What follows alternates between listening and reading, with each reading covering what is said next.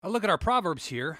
As the political seasons have changed over the last 30 days, new governors, new presidents, new representatives in Congress and the Senate, here is a timely proverb that points out that our leaders should set good examples. Proverbs chapter 28, verse 2 says, "When there is moral rot within a nation, its government topples easily, but wise and knowledgeable leaders bring stability."